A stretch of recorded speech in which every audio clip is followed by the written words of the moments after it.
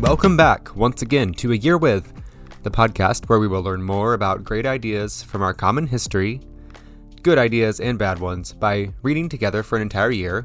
Again, for 2022, we're exploring the Harvard Classics, also known as Dr. Eliot's 5-Foot Shelf of Books, which is a world literature anthology published from 1909 to around 1970. So for new listeners, in that collection of books, the first volume is a 1-year suggested reading plan, and I'm following that plan every week.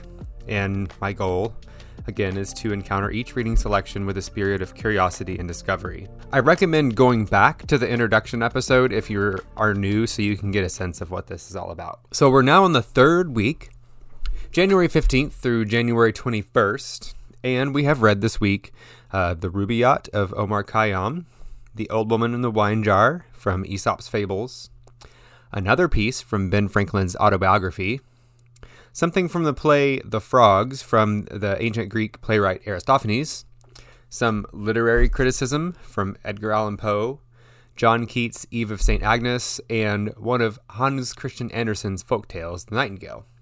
So let's get started. For January 15th, the selection for that day was The Rubaiyat of Omar Khayyam. I remember encountering this one back in school, and I vaguely remember thinking that Rubaiyat was some kind of super exotic sounding term for proverbs or reflections, but now that I've gone back to look at it, it just means quatrains or verses with 4 lines. It's very ordinary, but it sounds so cool in Persian.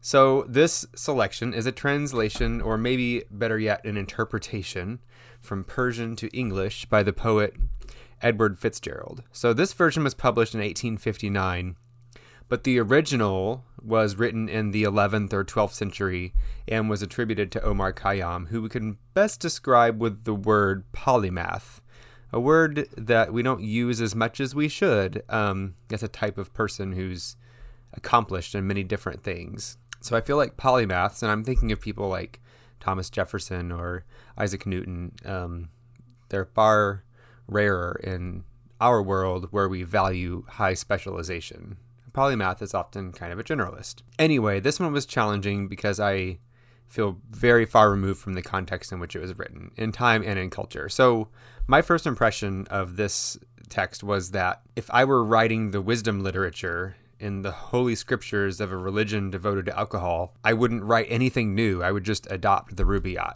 as is. It sort of has that vanity, vanity, all is vanity note that you get in the book of Ecclesiastes in the Bible, where life seems to have no enduring meaning or purpose. So in Ecclesiastes, this like musing or riffing on meaninglessness and futility, it does find a rest in respect and obedience toward God. Though I know that there are some that interpret that as kind of being tacked on to an otherwise completely skeptical text. But the Rubaiyat finds its rest in the endurance of wine as the closest thing we can find to a universal value. So otherwise, life here is just a place where we're passing through from nothingness to nothingness, like a caravanserai, and that term means an inn for travelers. But we're not really going anywhere. Fundamentally, you see kind of this Epicurean philosophy at work here, that kind of pragmatic atheism where there's no good other than to seek pleasure and avoid pain, and avoiding pain being the only reason to limit the pursuit of pleasure. I've always felt this line of reasoning, even if it was true, is kind of empty. If I fully accepted it, I would probably find it reasonable. And again, if it were true, maybe I would make wine my absolute value as well. I mean, why not? Does it matter? That's where I leave that one. On the 16th, we have a selection from one of Aesop's fables. If you aren't familiar with Aesop's fables, they're a collection of these very short stories or parables that are attributed to Aesop, who was a Greek storyteller and ugly slave who is said to have lived around the 6th century BC. So each story, it's usually just a few lines. They teach some kind of proverb or little nugget of wisdom, and they culminate in the point of the story, right? The moral of the story is blank. After my son and I read a translation of Aesop's Fables a little over a year ago, he became obsessed with making our own version of Aesop's fables, and we put together an actual book with pictures and stories and everything, with titles like The Two Wasps and The Little Cow in the Interstate Highway and The 12 Kid Hamsters, with aphorisms at the end like, listen to your parents and take care of your home and never do something that someone bad wants you to do. The story that Dr. Eliot gives us today is The Old Woman in the Wine Jar, which is simple enough. It begins with, you must know that sometimes old women like a glass of wine. Indisputable statement of fact. She finds a wine jar on the road and hoped to find it full. Instead, it was empty, so she just smelled it, and it ends with the aphorism. So she says, quote, what memories cling round the instruments of our pleasure, end quote. A few comments. This one goes very well with the Rubaiyat, and I think that Dr. Eliot might have been enjoying a few stiff drinks while choosing this selection for this week. On January 17th, we are back to Benjamin Franklin, another guy who we could use the word polymath to describe. Again, he was the early American leader who was among the signers of the Declaration of Independence, and based on an internet search where I'm trying to learn new things in anticipation of a trivia night, I've learned that he was a vegetarian, which must have been a lot harder in the days before refrigeration and veggie burgers and protein supplements. The section for this day is the opening pages from Franklin's autobiography. So here he sets forth his purpose. An autobiography is one of the few ways that a man has the chance to live his life once again, correcting his faults by reflecting on them. So he's proud of his achievements in life. He's moving from, as he says here, poverty and obscurity to a state of affluence and some degree of reputation in the world, which is reflected by the epitaph that he recounts, which he purchased on stone for his parents after their death. It says, Josiah Franklin and Abiah his wife lie here interred. They lived lovingly together in wedlock 55 years, without an estate or any gainful employment. By constant labor and industry, with God's blessing, they maintained a large family comfortably, and brought up 13 children and 7 grandchildren reputably. From this instance, reader, be encouraged to diligence in thy calling, and distrust not providence. He was a pious and prudent man, she a discreet and virtuous woman. Their youngest son, in filial regard to their memory, places this stone. As with the previous selection, his honesty about his own foibles is refreshing and kind of disarming. He admits that the writing of an autobiography involves indulging a good bit of vanity, and then kind of makes a defense of that positive value of having a little vanity in our lives. He recounts his immediate ancestors and upbringing up to Josiah his father and Abiah his mother.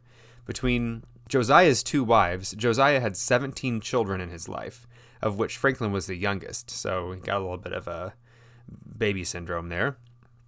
Does the spoiling of the youngest child, compound in a family that large? Like, how spoiled was he? But Franklin mentioned that his father initially meant him for a career in the church as what he called a tithe of his sons. It occurred to me that since a tithe is an offering of a tenth, Josiah could have spared 2 children to the church if he wanted and still held pretty close to the principle of a tithe. Anyway, Franklin here leads the reader briefly through his humble but virtue-building upbringing. He offers praise to his parents, and he recounts the text of the gravestone that I mentioned earlier, which also I must wonder if the stone engraver was like, I think that you could cut this down a little bit, bud. But he also heard the advice from his father that many young men have heard when they said they wanted to quit school and join a band. Franklin recounts that his father discouraged his poetry writing, noting that verse makers were generally beggars. We see a lot of Franklin's character here, and the genius of his approach is that even if he makes himself look better than he truly was, through the discussion of vanity, he set out to tell us he was going to do that. So it's pretty brilliant. Again, as with other texts from Benjamin Franklin, this work reads so gracefully and contemporary in manner that it's sometimes hard to believe that it was written in the 1700s. For January 18th, we now return to the Greek playwrights. In a previous week, we read from Euripides' The Bacchae, Euripides lived in the 5th century BC. This play, The Frogs from Aristophanes, was performed the year after Euripides' death. So in The Frogs, the god Dionysus is on a mission to the underworld, to Hades, to bring back Euripides from the dead because of the sad state of playwriting in Greece at that time. So Euripides then kind of represents this better time, or golden age, so to speak, in Aristophanes' opinion, and it allows him to honor Euripides. The selection here is the opening scene from the play, where Dionysus and his slave Xanthias are discussing what kind of jokes to tell. Seemingly kind of a criticism of bad jokes told by other playwrights, and they're called out by name. These jokes are so bad that Dionysus ages a year every time he hears them. And Xanthias here serves as kind of the wise fool, the low status character who regularly outsmarts his master, which in this case is not just a master, but a god. So in this opening section, the plan for getting to the underworld and back involves dressing up like Heracles. Heracles was Dionysus' half-brother, who was the only one who had actually made it to Hades and back to get Cerberus, the multi-headed dog. So this is the reason for the lion skin that Dionysus is dressed in this opening scene here, to imitate Heracles. And their consultation with Heracles, it leads to this wonderfully morbid discussion on the most efficient way to get to Hades. So a rope and a bench, or hemlock, or jump off a tower. But upon arriving at the lake before Hades, Dionysus is allowed in the boat to ferry across with Charon, while Xanthias has to walk around as a slave.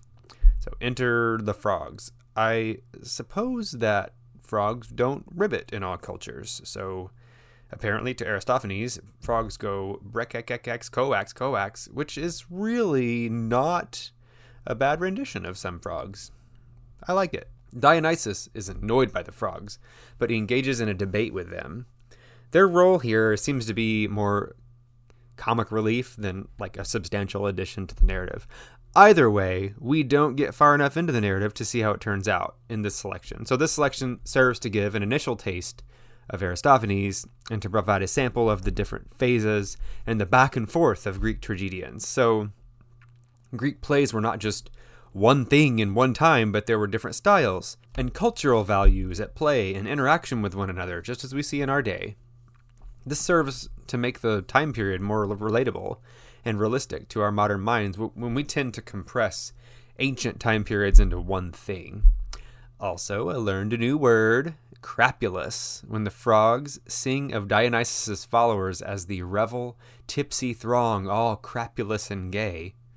Crapulous means affected by alcohol, so I am going to use that whether anyone wants me to or not. On January 19th, we were given The Poetic Principle, which is a piece of literary criticism from Edgar Allan Poe, the early 19th century American poet and writer who died in 1849. The Poetic Principle was published after his death and was derived from a lecture. So it's simple enough. He locates the value and even the definition of a poem, what makes a poem, in its effect on the reader. So to him, this has a lot to do with the length of a poem. The short ones are too short to sustain a spiritual elevation and are better considered less poems and more like epigrams or proverbs, while long poems, like epic poems, which had been in fashion at the time, they oversaturate the appetite, kind of like the difference between having a bowl of macaroni and cheese and having a 55-gallon drum of macaroni and cheese. What's most shocking here, though, is the claim that when the enthusiasm of the reader fails, as he says, quote, the poem is, in effect and in fact, no longer such. So it's the response of the reader that makes a poem a poem.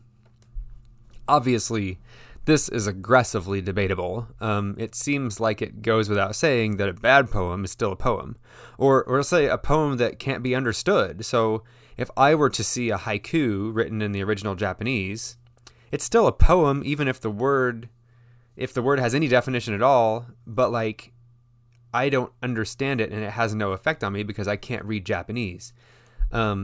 this assertion kind of seems to me to be like an attention-grabbing claim, or I don't know, maybe something to excuse Poe's own failures at writing successful long poems. The more insightful part of this essay, though, is determining what a poem ought to be used for. So he criticizes very strongly the notion of didactic poetry. That would be like literature whose value is located in the truths it communicates. It's a teaching tool, didactic poetry. He refers to this as a heresy. You begin to see in this essay an adaptation of the three transcendentals or virtues of beauty, truth, and goodness. You'll often see those three placed next to each other as transcendental values. As Poe explains here, though, poetry cannot be meant for the communication of truth, since the truth demands simplicity, as he describes it here: simple, precise, terse, cool, calm, unimpassioned. These attributes are really valuable, but they're the opposite of poetry. Poetry directed toward the moral sense, toward the good, is also didactic and it can be excluded. So through a deduction, this leaves us with beauty as a fundamental value of true poetry. A beautiful poem can be true or untrue. A beautiful poem can lead a person to virtue or vice, but it can still excite the emotions and the aesthetic taste, and thus it's true poetry. So truth and goodness are valuable, but their communication should be left to something other than poetry. Deeper in the essay, he defines, quote, the poetry of words as the rhythmical creation of beauty. So thereby, poetry and beauty are inseparably linked. While you might challenge that definition, it has some heft and insight in this assertion here in a way that's a lot stronger than the very definition that he gives us of a poem itself. And speaking of poetry, the selection for January 20th is appropriately the Eve of St. Agnes, so the feast day of St. Agnes, who, the early 4th century martyr, who was said to have considered herself a spouse of Jesus and stayed true to those vows all the way up to her early execution at the age of 13, because the 20th is the Eve of St. Agnes. So there was a customary practice at the time that you kind of have to understand to get the poem. The practice is that if a young girl performed certain rituals on the Eve of St. Agnes, that she would see her future husband in a dream. So Keats's poem here is based on those customs. So the poem here was written in 1819, and the setting is on a cold January night, obviously. It's set, though, in an older time, maybe a more medieval time. You can contrast this heavy medieval Catholic imagery with the Protestant, more modern England in which he lived, with the beadsmen and the chapel and the incense. The setting, the time setting, is further carried out by the stanzas that Keats uses here. We call it Spenserian, and that's named after the stanzas that Edmund Spenser used in his epic poem The Faerie Queene, which was written in the 1590s, and it was an allegorical poem in honor of Queen Elizabeth I.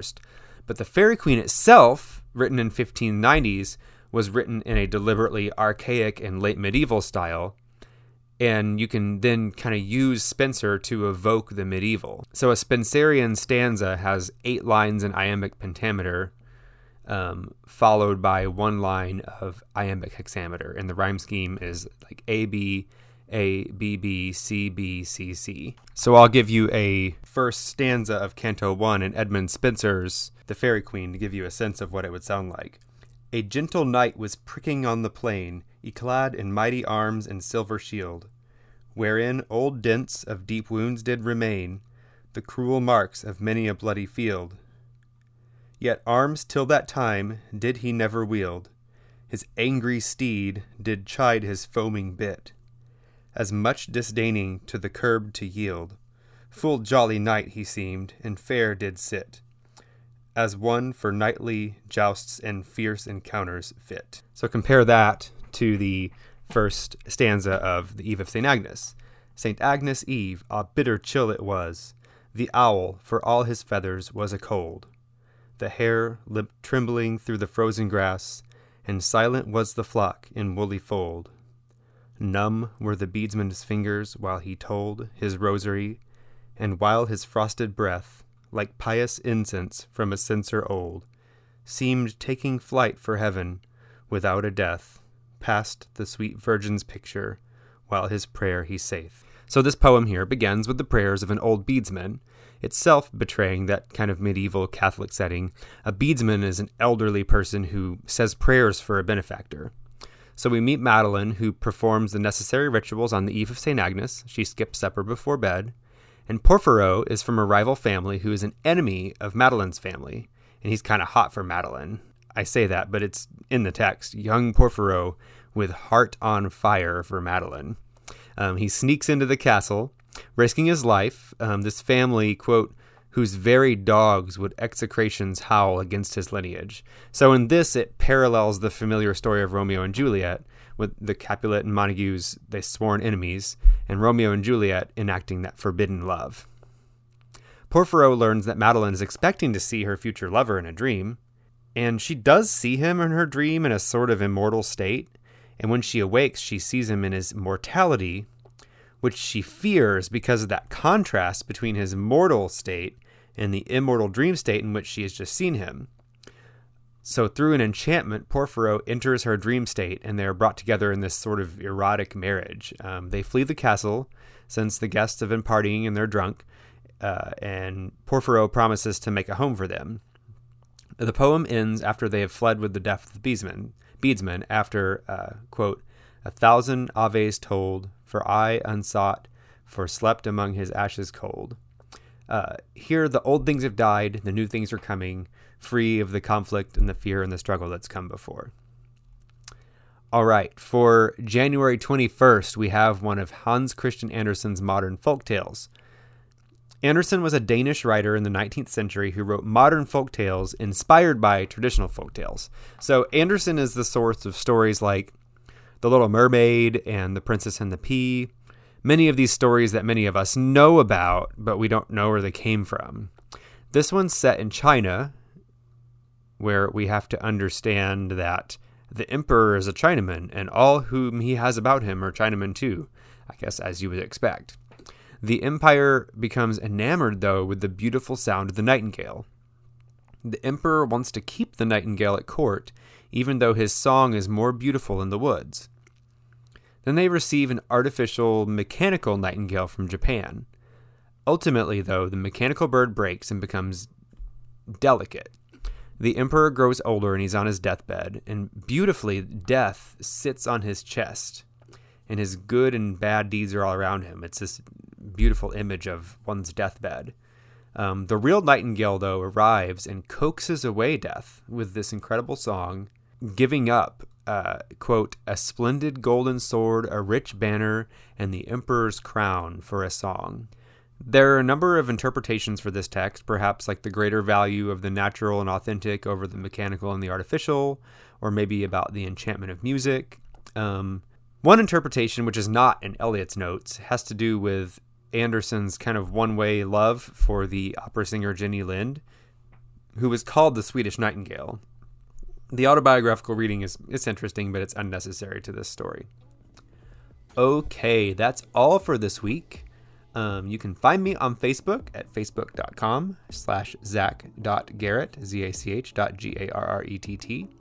And you can email me at zach.garrett@outlook.com if you have any feedback. And next week, we get some real old-time religion with Corneille's account of Polyeucte, with Dante, and the Imitation of Christ.